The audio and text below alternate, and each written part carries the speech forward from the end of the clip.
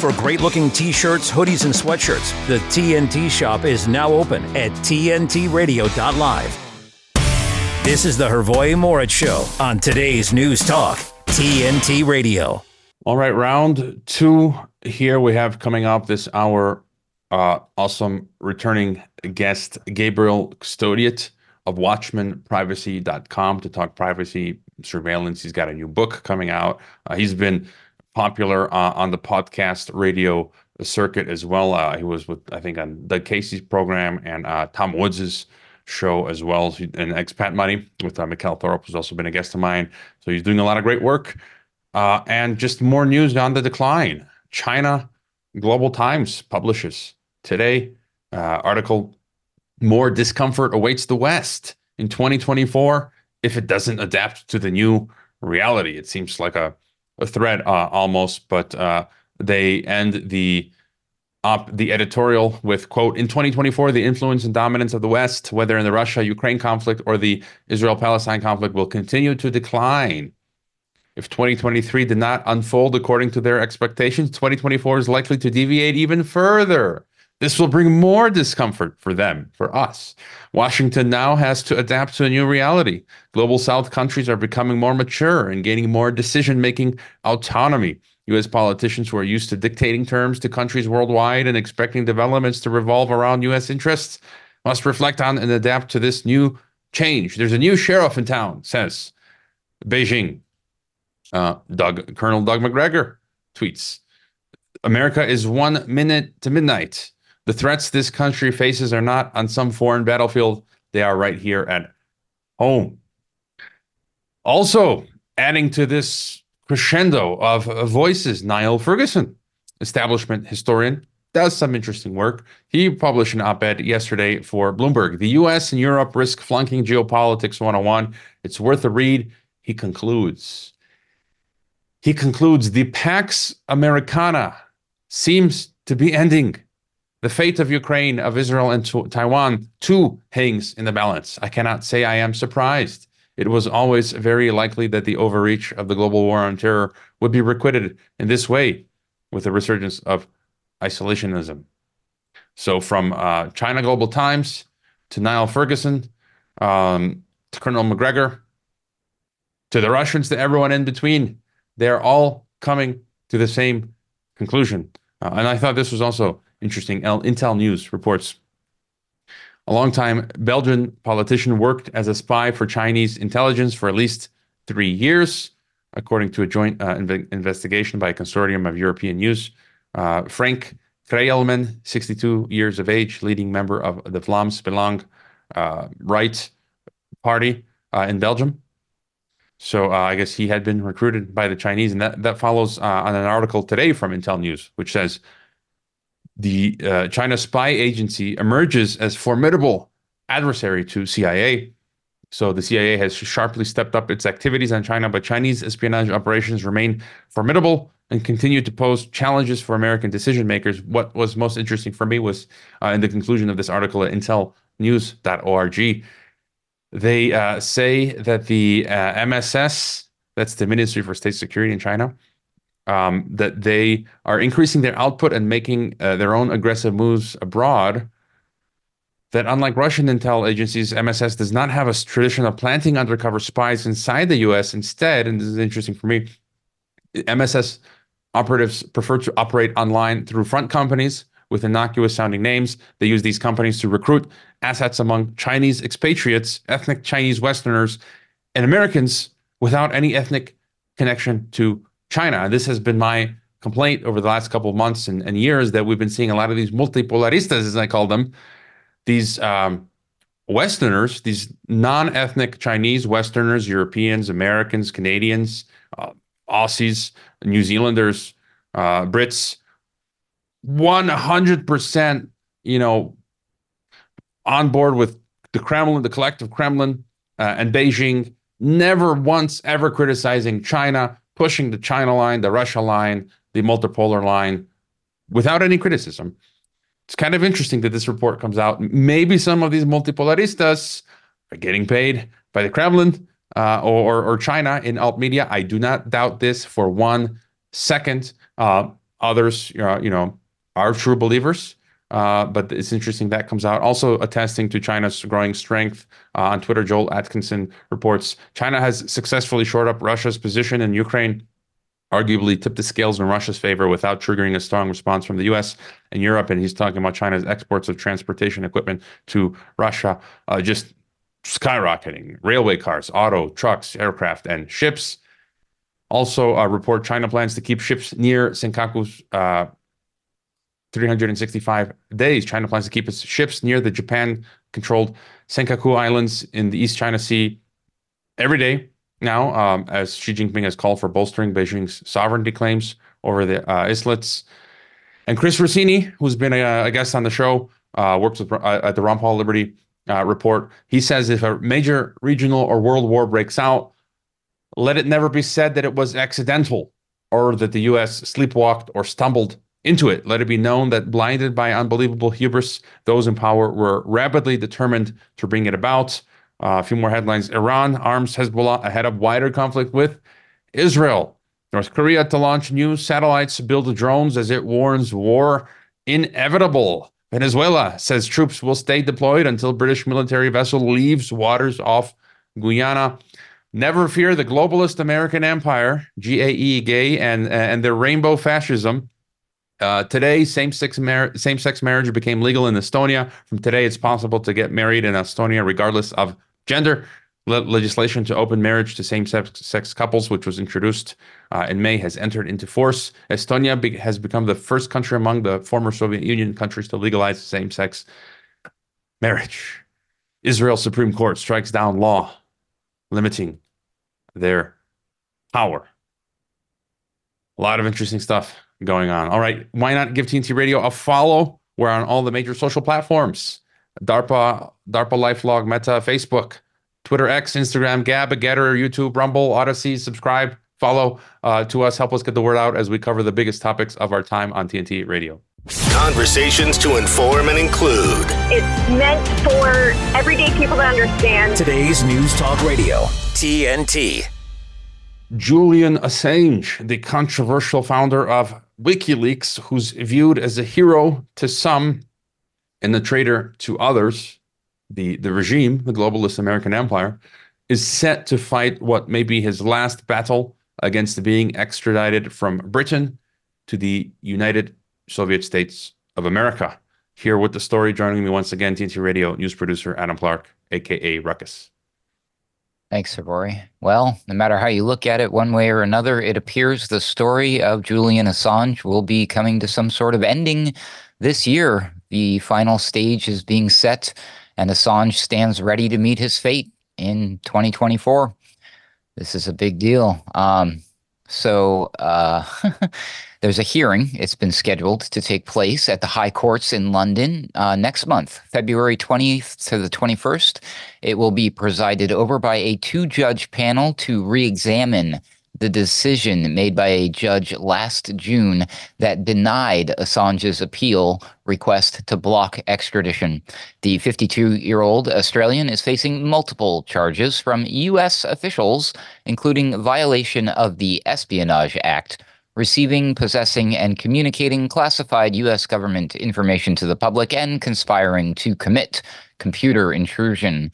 The gravity of these accusations are substantial. Should he be extradited to the United States, Assange would stand trial in Alexandria, Virginia, potentially facing a staggering sentence of up to 175 years in a maximum security prison. The charges date back to 2010 when a U.S. Army intelligence analyst, then named Bradley Manning, who has since undergone sex reassignment surgery and now goes by the name Chelsea Manning, stole 750,000 pages worth of classified cables, videos, and documents from the Department of Defense and then sent it, the largest unauthorized leak of classified material in U.S. history, unsolicited, to WikiLeaks. Assange, founder of WikiLeaks, that was back in 2006, and he served as its de facto leader at the time, eventually made the judgment call to publish the material, and that was his crime, apparently. It stands to note, however, that there was no evidence that he and Manning communicated or that he in any way directed or encouraged Manning's actions. The scheduling of the February hearing date follows a series of bipartisan endeavors undertaken by lawmakers in the United States and Julian Assange's native Australia, urging U.S. officials to dismiss the charges against Assange and cease their extradition appeals. Julian Assange became the first publisher ever to face charges under the Espionage Act. Way to go, America. The case has sparked concerns among numerous press freedom organizations and Assange supporters who argue the prosecution establishes a perilous precedent aimed at criminalizing the basic principles of journalism, while U.S. prosecutors and critics contend Assange's WikiLeaks publication of classified material endangered the lives of U.S. allies. Last year, a collective of editors and publishers from U.S. and European media outlets, The Guardian, The New York Times, Le Monde, Der Spiegel, and El País, penned a letter titled "An Open Letter from Editors and Publishers, Publishing is Not a Crime," pushing the U.S. to drop the charges against Assange. The controversial figure has been held at Belmarsh Prison in London since his removal from the Ecuadorian embassy on April 11th, 2019, which was prompted by his violation of bail conditions and marked a significant development in his ongoing legal saga. In an effort to evade extradition to Sweden, where he faced allegations of sexual assault, ridiculous, Assange had taken refuge at the embassy since 2012. His primary concern was the lack of assurances from Swedish authorities regarding his protection from potential extradition to the United States. The inquiries surrounding the allegations of sexual assault ultimately came to a close. So, it's coming up. And I believe that his supporters, in the wake of the recently announced hearing date, are calling for a large-scale protest to be held at the courthouse during the designated days of the proceedings.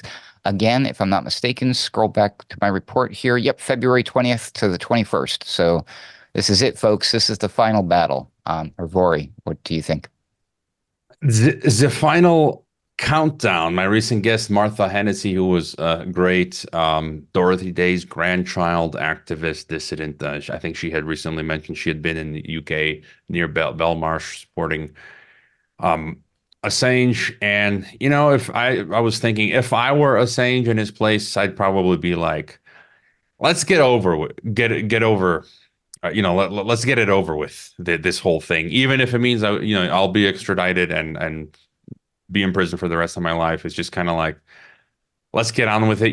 I did have recently Herbie K on the program, who himself had been 5 years in prison. He's got the 1964 plan.org, and he was open about it, and he said he treated it as a monastery. And if I had to go to prison, I treated it as a monastery. I'd be reading a lot of books, getting in shape, and that sort of thing. What else are you going to do? Getting my spiritual house in order. And so, but if he is extradited, it sets the precedent. We're so screwed. And I'm not confident in calling it yet, but the road that we're on with the Department of Homeland Security, the American Nazi Stasi, CISA, NATO, the North Atlantic Terrorist Organization that works, it's this military intelligence insane complex where they're now trying to criminalize thoughts and words, and not even thoughts and words that are wrong or lies, malinformation, the truth, the ugly truth of the evil of Brussels, London, and Washington, and all these agencies. And so, this what will happen to Assange will, as many have said, set the precedent for the rest of us around the world, that we could be renditioned, kidnapped by governments for just not thinking correctly. And so, as one of my past guests, Lawrence Eastman, says, it's a dystopian hellscape that we're facing. Ruckus, your further thoughts? Well, I mean, on the part of American presidents, for what it's worth, the Obama administration actually decided not to indict Assange during his presidency, and further went on to release Manning, who had been sentenced to 35 years imprisonment. But we have President Trump's Justice Department to thank for indicting Julian Assange under the Espionage Act, and thanks Joe Biden for continuing to uphold that. That's right. So. I guess for what it's worth, the Obama, out of the three, he kind of did the right thing by not doing anything, I guess. But maybe he should have done more if he actually cared, right? Like anyone here in America cares about the fate of Julian Assange other than the people. But yeah, our government's he's screwed if he comes here, Hrvoje. We all know it. Hey, Mr. Trump, Operation Warp Speed. And then this with Julian Assange. So we can always hope for a miracle that he's not extradited. So February, as you say, coming up. But if he is extradited, then it's not looking good. It's bad for him as well as for the rest of the world. But, I think we need more people like Julian Assange to, stand against the system, its gears. We have to throw ourselves on the gears, as someone long ago once said. Ruckus, hasta mañana. See you tomorrow. We got Gabriel Custodiet at watchmanprivacy.com coming up. We welcome your phone calls and questions through the chat or the contact form to my email. We'll be right back. Rick Munn on TNT Radio. There was a statement that I saw last week that I thought was quite interesting from one of these WEF spokespeople, the World Economic Forum spokesperson. And one thing that she said that I thought was quite interesting was she said, there has been a little bit of a tail-off with people buying into the vaccine narrative, and she blamed that on people like us spreading so-called disinformation. She said that climate change was a little bit too much of an abstract concept for people to really grab and get their heads around, so that's not really taking off the way they want to either. And then she said something very interesting. She said, you know what, when the water crisis comes, people will understand that because it's simple and everybody needs water, and if you don't have water for a few days at a time, you'll know all about it. So maybe, we're hypothesizing a little bit about what it's going to take to grab people and bring them back on board again with a World Economic Forum type narrative. Could this be what it is? Locked and Loaded with Rick Munn on today's News Talk, TNT Radio. Radio works because of its ability to personalize to the listener. What's exciting these days is that people are rediscovering it. People are really rediscovering just how powerful radio is, how ubiquitous it is. It's in our cars, it's in our homes. There are so many new ways to access it. It's everywhere. To find out more, go to tntradio.live.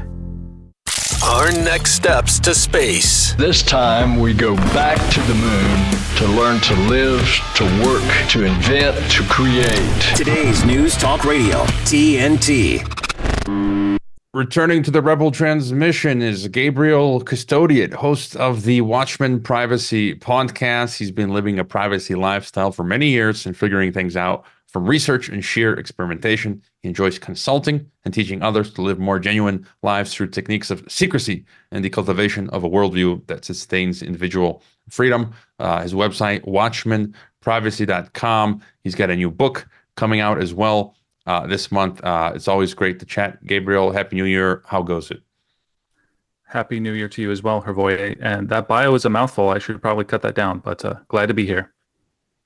It's pretty concise. I've had guests with send me page-long bios. But by the way, kudos. I mentioned before I watched Mikhail Thorop's Expat Money conference, which was, I think, back in October. He's sponsored my Geopolitics and Empire as well. I watched your presentation, which was, and I'm not, saying this just to say it. It was very valuable. I learned a lot. I had to take notes. And you've been guesting on some great programs recently. The big show, Tom Woods' program. So things are going well, no?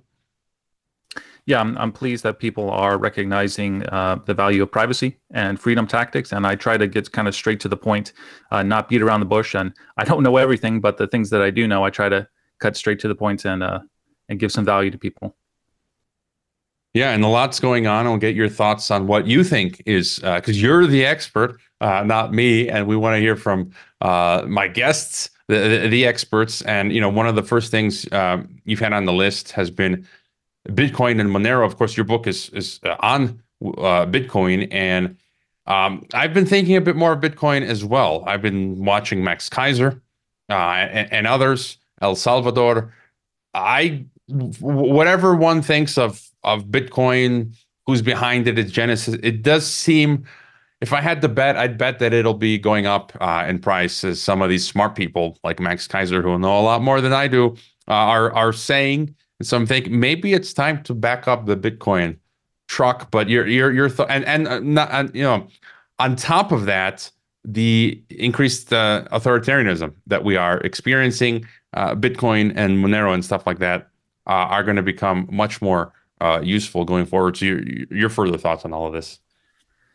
Yeah, so I think anybody listening to the show who's interested in privacy and freedom should at least give Bitcoin and Monero, which is a privacy cryptocurrency, a shot. Now, I fully accept people's skepticism of them, where they came from, etc. The good thing about these systems, though, is that they were designed from the beginning not to rely on any trust. So it's a consensus system. You have all these computers around the world called nodes, and it's the 51% of them that is contributing to this awesome technology. And so you really don't have to trust them at the end of the day, as long as you can trust the system. So it's a very fascinating thing to look into. And, I love cash, Hrvoje. I have been using cash exclusively in person for 3 years, but the caveat there is in person. There's so many things we have to do online these days, and we have to have things shipped to us, etc. And so things like Bitcoin, private Bitcoin, and Monero, which is inherently private, are excellent ways to do that. They're kind of privacy cash for the online world. And that's kind of how I focus on cryptocurrencies. Bitcoin and Monero are the only two that I'm really interested in. And I don't care about the price so much, because I'm in these groups, the Samurai Wallet group, and this kind of community where we're just talking about how to use this as a feasible money online. And so I don't really care which direction the price is going. It's pretty clear that people believe in Bitcoin, and that can only lead to it going up in price. But that's not my concern. I want to show people how to use it as a digital cash. So that's what it's there for. And it's pretty good at doing that, actually. I think that's an important point you make when it comes to the necessity for some of us to, like you, I only use cash in the real world, and I've done it for 20 years. Like, it's always been for me, way before onto this stuff that we're talking about. It just made the most sense. Way back when, just for privacy reasons. I find it actually easier.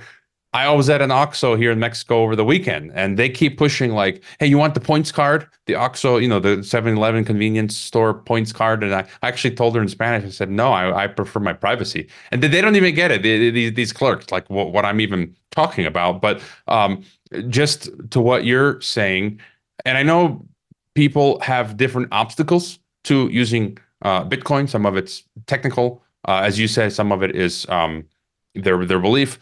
If you could just real quick, one of my obstacles is, as a U.S. citizen, I fear the tax man, the IRS. And so I'm always proper with them. But one of the reasons I don't use it more than I do is, technically, I might have to learn more about this and read your book, but you're supposed to, as a U.S. citizen, and any use you have of crypto, you're supposed to report everything at the end of the year. And so, just any thoughts on my obstacle when it comes to using Bitcoin or Monero? Yeah, of course. So you're correct. In the U.S., there is a checkbox that you are expected to fill out on your taxes that say, basically, have you had any cryptocurrencies during the past year? And of course, you're supposed to be honest with that. I mean, it's the IRS. You do not mess around with that. And what I would simply say is, you can do all the stuff, you can do all the private stuff, and you can simply report that and say, yeah, okay, these are the donations that I took in. I put up a quick Monero address to get donations, and I got this much. And that's the equivalent of whatever US dollars, whatever your accountant says. So you can do all that and still be within the system, so to speak. Yeah, that's what I have been doing. I just haven't been using it as much, but I think that will change. And so, yeah, other thoughts on the use of Bitcoin, Monero, private wallets, using Bitcoin exchanges. I mean, even private wallets, if you could just school me real quick, because I use an exchange, but although I think, how does the cold wallet stuff work?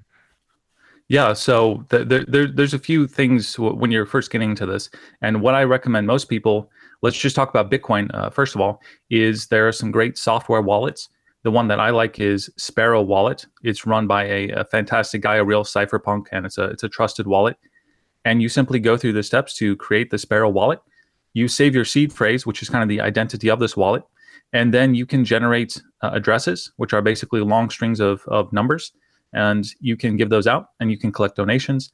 And then you can receive payments and pay people. There are some more robust systems, such as BTC Pay, where you can actually have invoices and do some of the business kind of stuff, all while retaining self-custody of the Bitcoin, which is what I'm all for. I don't deal with exchanges. I want to have custody of the Bitcoin and the Monero the entire time. That's kind of the point. That's the entire purpose. And so even if you're on an exchange, you have a couple options. You could sell back to the exchange. You could send from the exchange to a software wallet like Sparrow, which is in your control. But without getting too overwhelming, that's kind of just the basic features. You download the free and open source software like Sparrow Wallet, and then you are in control of your private keys, and therefore you are in control of your crypto. Yeah, that's again something I think I'll be looking into as well, and others can as well. So there are a number of options here for people, including like myself, who have been so far a bit afraid to dip more of their toes in the water. We're going to jump to our headlines real quick. Now, TNT Radio News. I have huge news. Are you ready for it? Yeah! Do it. For TNT Radio News, this is James O'Neill. Japan activated tsunami warnings on Monday, following a series of potent earthquakes in the Sea of Japan. The Japan Meteorological Agency recorded several tremors off the coast of Ishikawa Prefecture and surrounding areas, with one of the quakes measuring a preliminary magnitude of 7.6.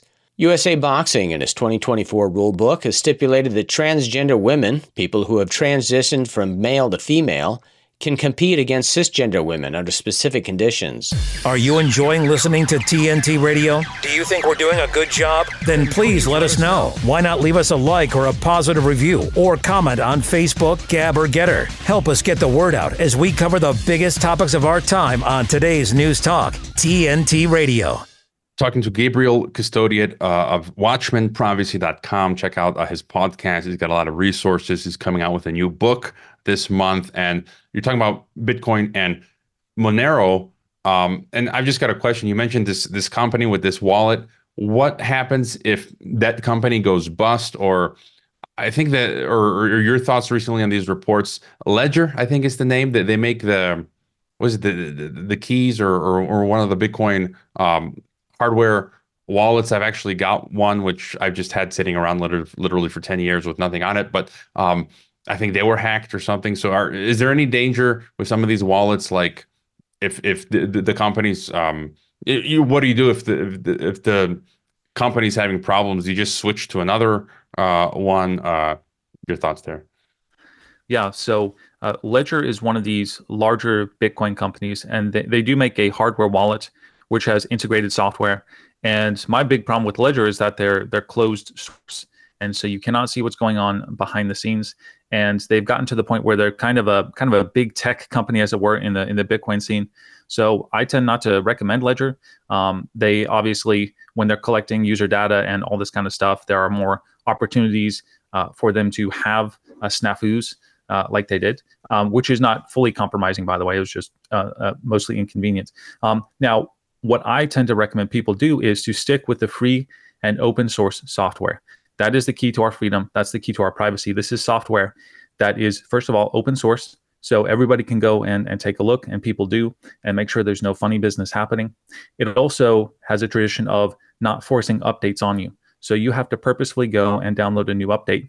And if there's something weird going on, like the owner, the person writing the software has gone rogue, then you don't have to update that. And so there's various safeguards in place for a free and open source software wallet like Sparrow Wallet. I know the guy, Craig Raw from South Africa. He's an awesome guy. It's just one guy running this, and there's a whole community kind of built around there helping him fix bugs and all the rest. And if there was something nefarious happening, it would come out pretty quickly, and we would know about it. And so, it's not just, okay, download this and you're done. You do want to stay on top of certain things that are important. But at the end of the day, free and open source software like Sparrow Wallet, with a fantastic creator who's outspoken about privacy and all the rest, is what I would trust my my Bitcoin wealth to at the end of the day. Yeah, and again, like some of your talks that you've given, I've learned a lot, and I like that you focus on that. I'd fully agree with you. You know, I've learned.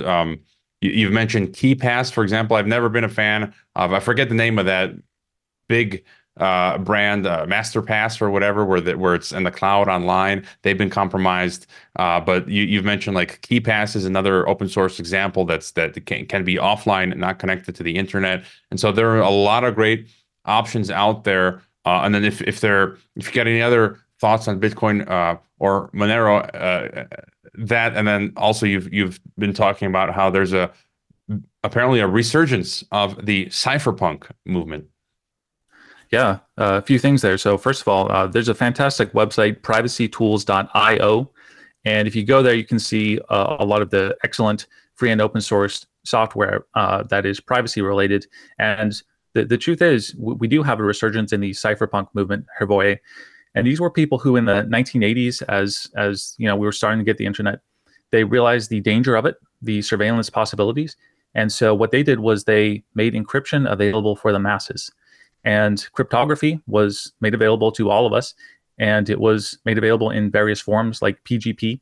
And at the time, these people were under attack. It was considered a munitions export if they were trying to, send it outside of the country. So there was some weird stuff going on. But they won in the end. And at the end of the day, all online privacy that we have is based on this encryption. So they created online privacy for us. And with encryption, which is just a way of locking down a particular folder or section of the internet, you can do that. Like cryptography works, encryption works, and we have all these excellent services, whether they are password managers or software like Standard Notes or all these various things that are locked by encryption, and we have the keys and we're responsible as individuals for the keys. But as long as we are, then we have a very high certainty that whatever we do in that little section of our computer or the internet is locked down.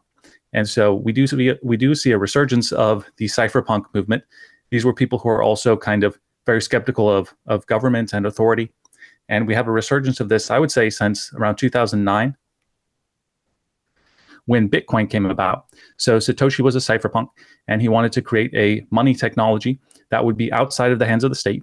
And he pretty well succeeded at that. And you can see, along with Satoshi and Julian Assange and Edward Snowden, you have a lot of people who are starting to write excellent software. I like the Samurai Wallet team, for example, in the Bitcoin community. They're hardcore cypherpunks. They don't comply. They don't cooperate. They're really awesome, and they make great software. And so, yeah, we do see a resurgence of all these fabulous tools. Linux is a great free and open source software operating system that doesn't have the spying of Mac and Windows. So we do have options. There's a lot of surveillance, but there are also plenty of options for us today. I love having folks such as yourself on. I also have Gabe of Libre Solutions Network, .substack.com on as well. You are I rotate in my privacy surveillance expert gurus in from time to time. And what you're discussing, I think it's important. If people haven't, now is a good time to get your digital house in order, so to speak. I've been pretty lucky over the years. I've got external hard drives. I'm enjoying my de-Googled phone.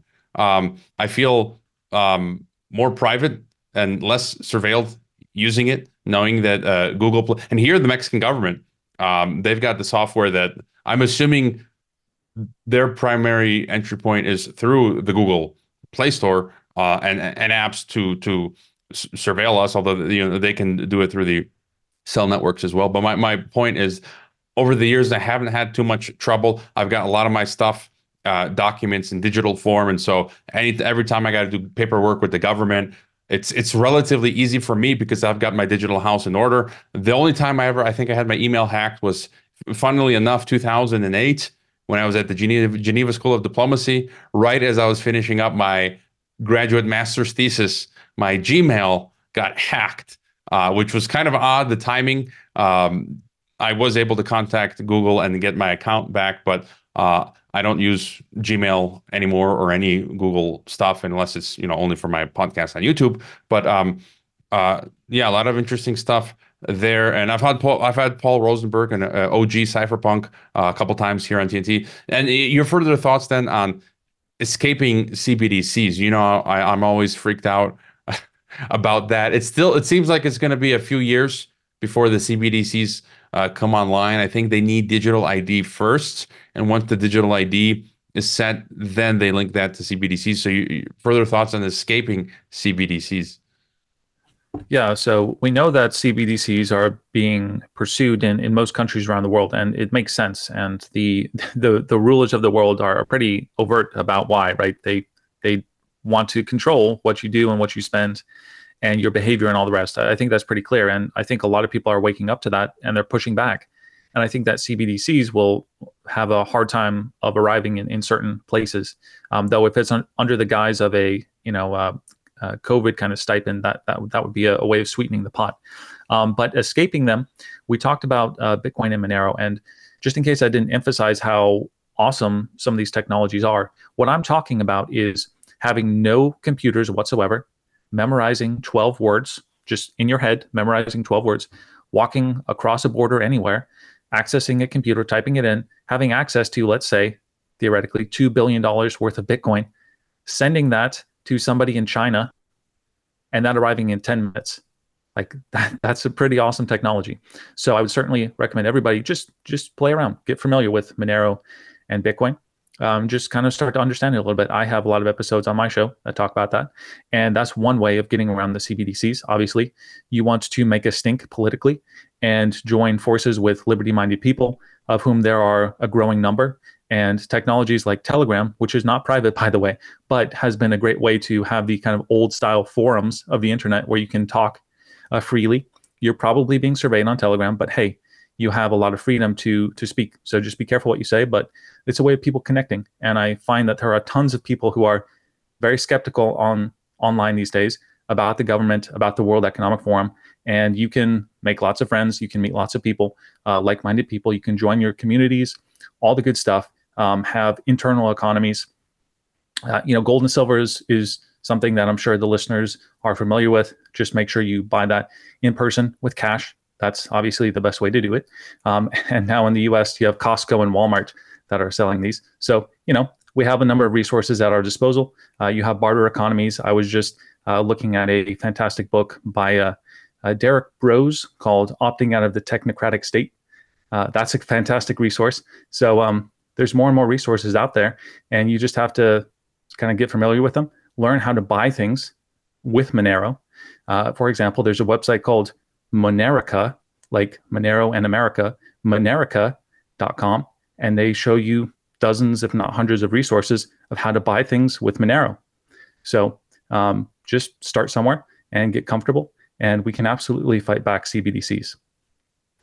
I have just added Monerica to my bookmarks here. Interesting. And Telegram, I'm a big fan of Telegram. I use it for my Geopolitics and Empire channel with 13,000 plus subscribers posting there daily. A lot of people from around the world follow my channel there where I curate what's going on and my Twitter feed.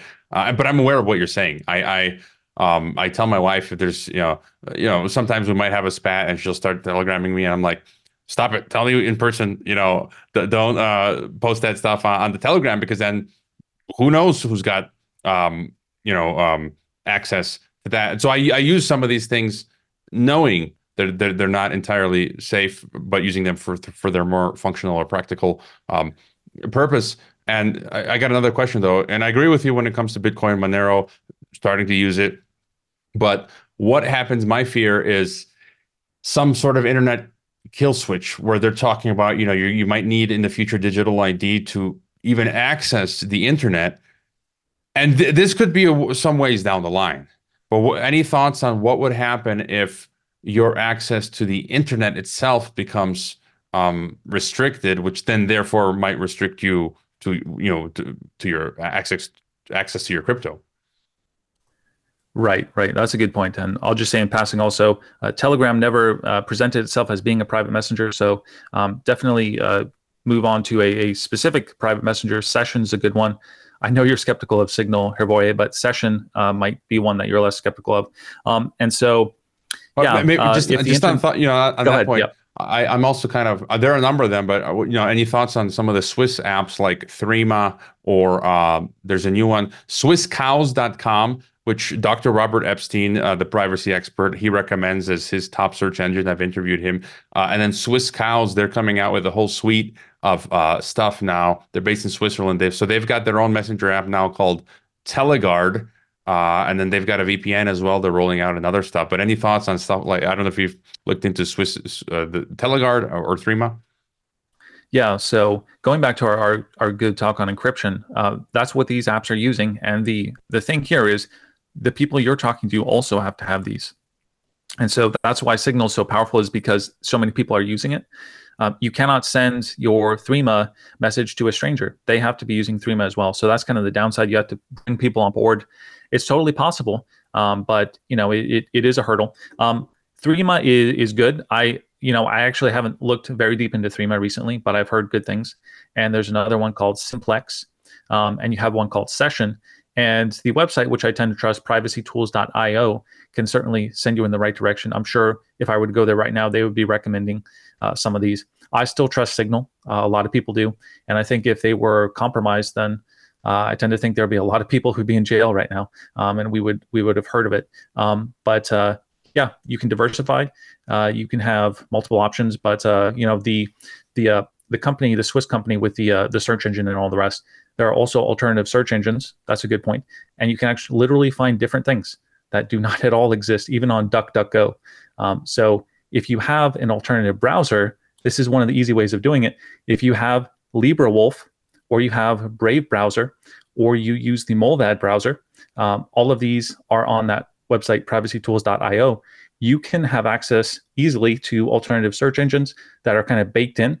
And so you can find different parts of the internet that you never knew were there and that they're hiding from you, even if you're using something like DuckDuckGo, which is 100% censorious. There was a documentary on 3D gun printing. I tweeted about this, and it was not even on the first page. Their homepage was not even on the first page of DuckDuckGo. So that's a pretty flagrant example. There's lots of companies like this. You just have to kind of do a little bit of research, listen to people like myself, and see what people are investigating about these technologies. But yeah, Threema is one to look into, Simplex, Session, and Signal. And speaking of the 3D gun printing film, that was you're talking about. Well, there's a couple of them: No Control and Death Athletic: Dissident Architecture by Jessica Sols. She's going to be my guest this Friday, so I'll be watching. I haven't watched the films yet. I'll be watching the film this week, and then she'll be on first hour Friday. Really good stuff. We're going to jump to our break. Gabriel, the website watchmanprivacy.com. We'll be right back. Right now, the forgotten poor are waiting for healing and care, for life-saving medical care, for a chance to live with dignity and hope.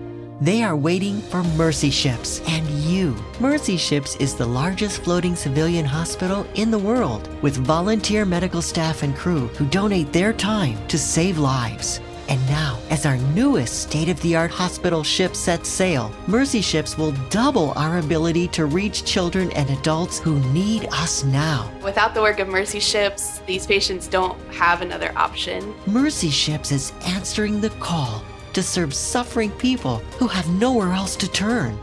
Together, we are going to some of the world's most desperate places and bringing a wave of hope and healing to those who need it most. To learn more about this wave of hope, go to mercyships.org today. Whatever happened to good? It's a word that gets thrown around a lot, and it's become our automatic answer to so much. Hey, how's things? Good. Your mum, your weekend? Good.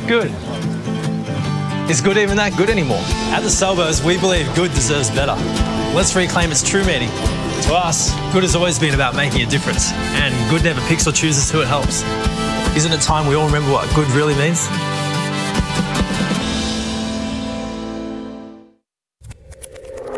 This is the Hrvoje Morić Show on today's News Talk Radio, TNT.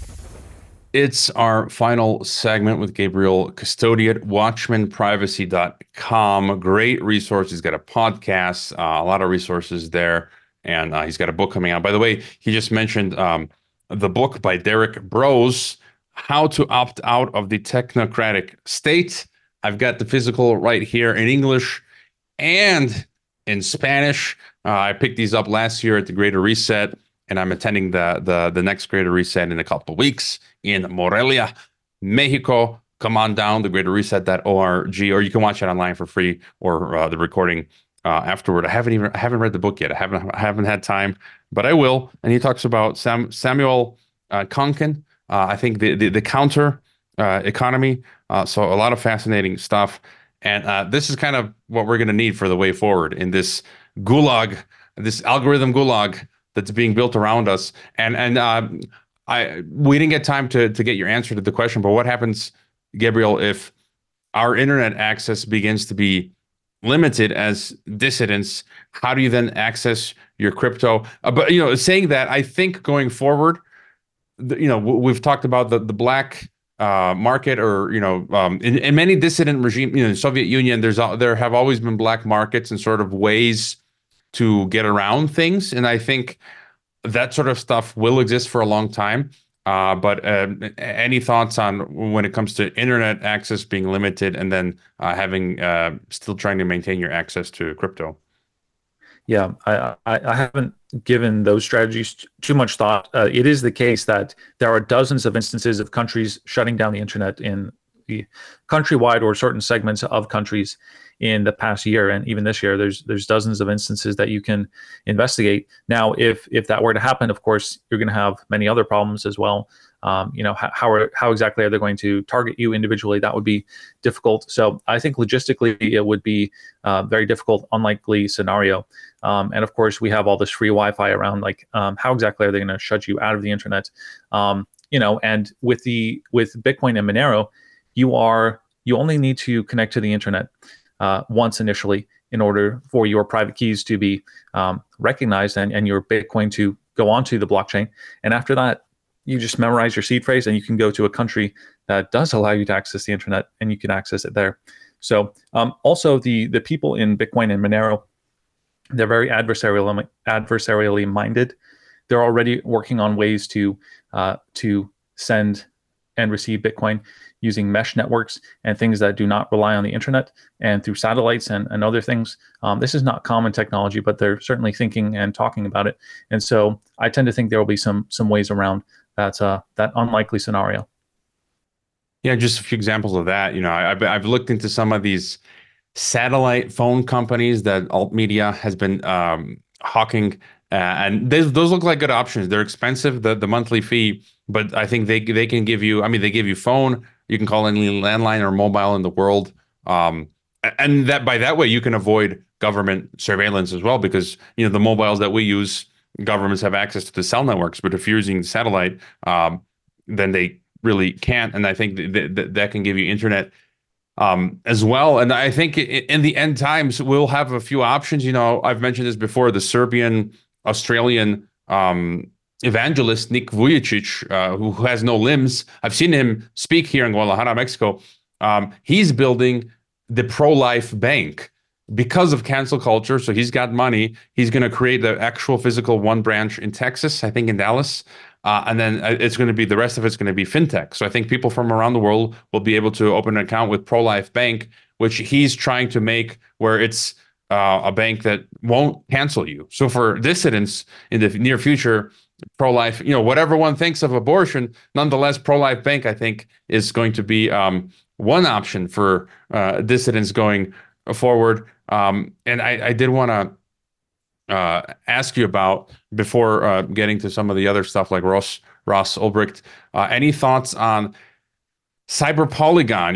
We got the Netflix movie that's come out backed by Obama about Cyber Polygon event. World Economic Forum told us that before next year, 2025, they're going to run basically a false flag cyber event. Any thoughts? Have you been giving thought to that? What any consequence might be for us if they run something like this? Yeah, I must admit that's not something I've yet looked into. I've heard about this movie from Obama and all the rest. Now, just from a practical level, this is why I preach minimalism.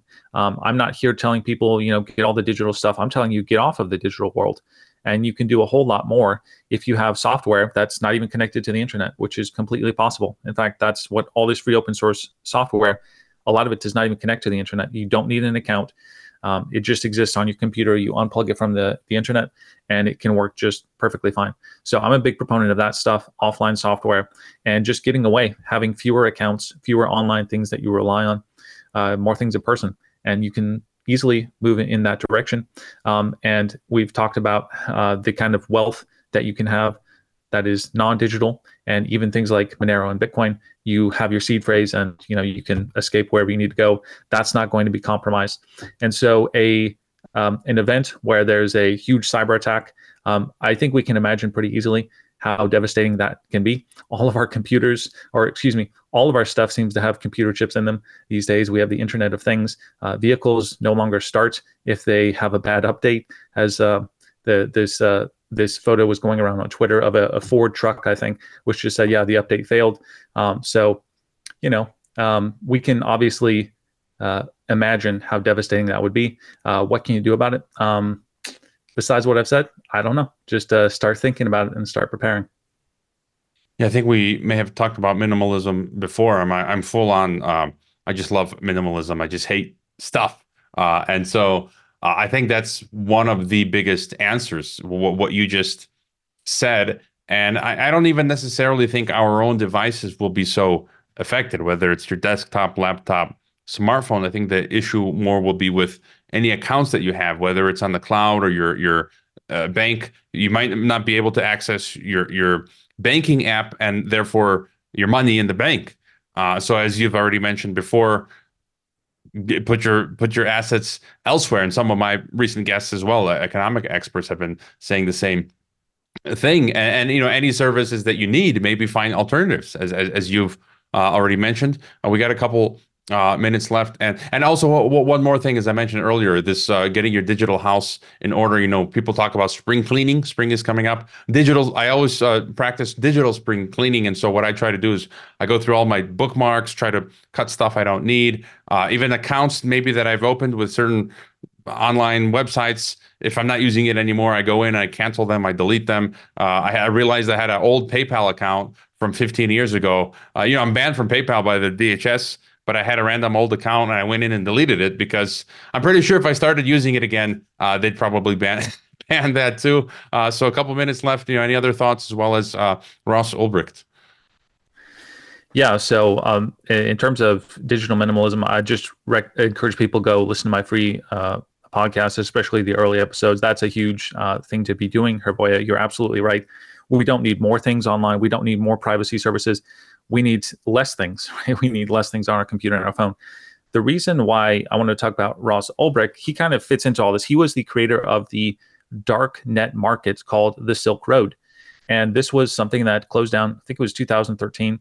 And you could basically go onto the Tor browser and you could go to the website and you could buy things. You could buy drugs, you could buy guns, you could buy all kinds of stuff. And it was sent just through the regular mail. And it was packaged very carefully, and there was a whole ecosystem of that. And if we kind of transplant that outside of the U.S. And the West, and we say, okay, let's say somebody in Venezuela wanted to create a darknet market using Tor, they could absolutely do that. It's what we learned from Ross Ulbricht is these things are completely feasible. He did something very stupid where he promoted his website with a email account in his real name early on when it was just getting started. And so that was the little thing, that was the little cookie crumb that got the feds eventually onto him, and they kind of pieced it together. But he ran this thing for years before they actually caught him. So encryption works, Tor works, and these freedom markets can absolutely work. If you live in a tyrannical country, it could be an option.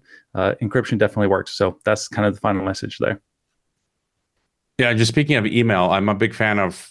I know email is perfect, and my provider is. I have a lot of criticisms, but I use Start Page, Start Mail, and the real cool thing with them is they give you now unlimited aliases. So I can create an alias for signing up for something, and it's disposable. It'll be routed later to my real email, but whoever's I give it to won't know my real email. So I can turn it on and off and so forth. And so that's important. Well, always great to chat, Gabriel. WatchmanPrivacy.com. When is your book coming out? Real quick. Book on Bitcoin coming out in the next month or two. So that should be interesting, but lots of free resources just on the podcast. All right. I look forward to getting a copy of your book and talking to you again in the near future. Have a rocking and rolling 2024. Gabriel, Steve Malzberg is up next, so don't touch that dial, and be seeing you.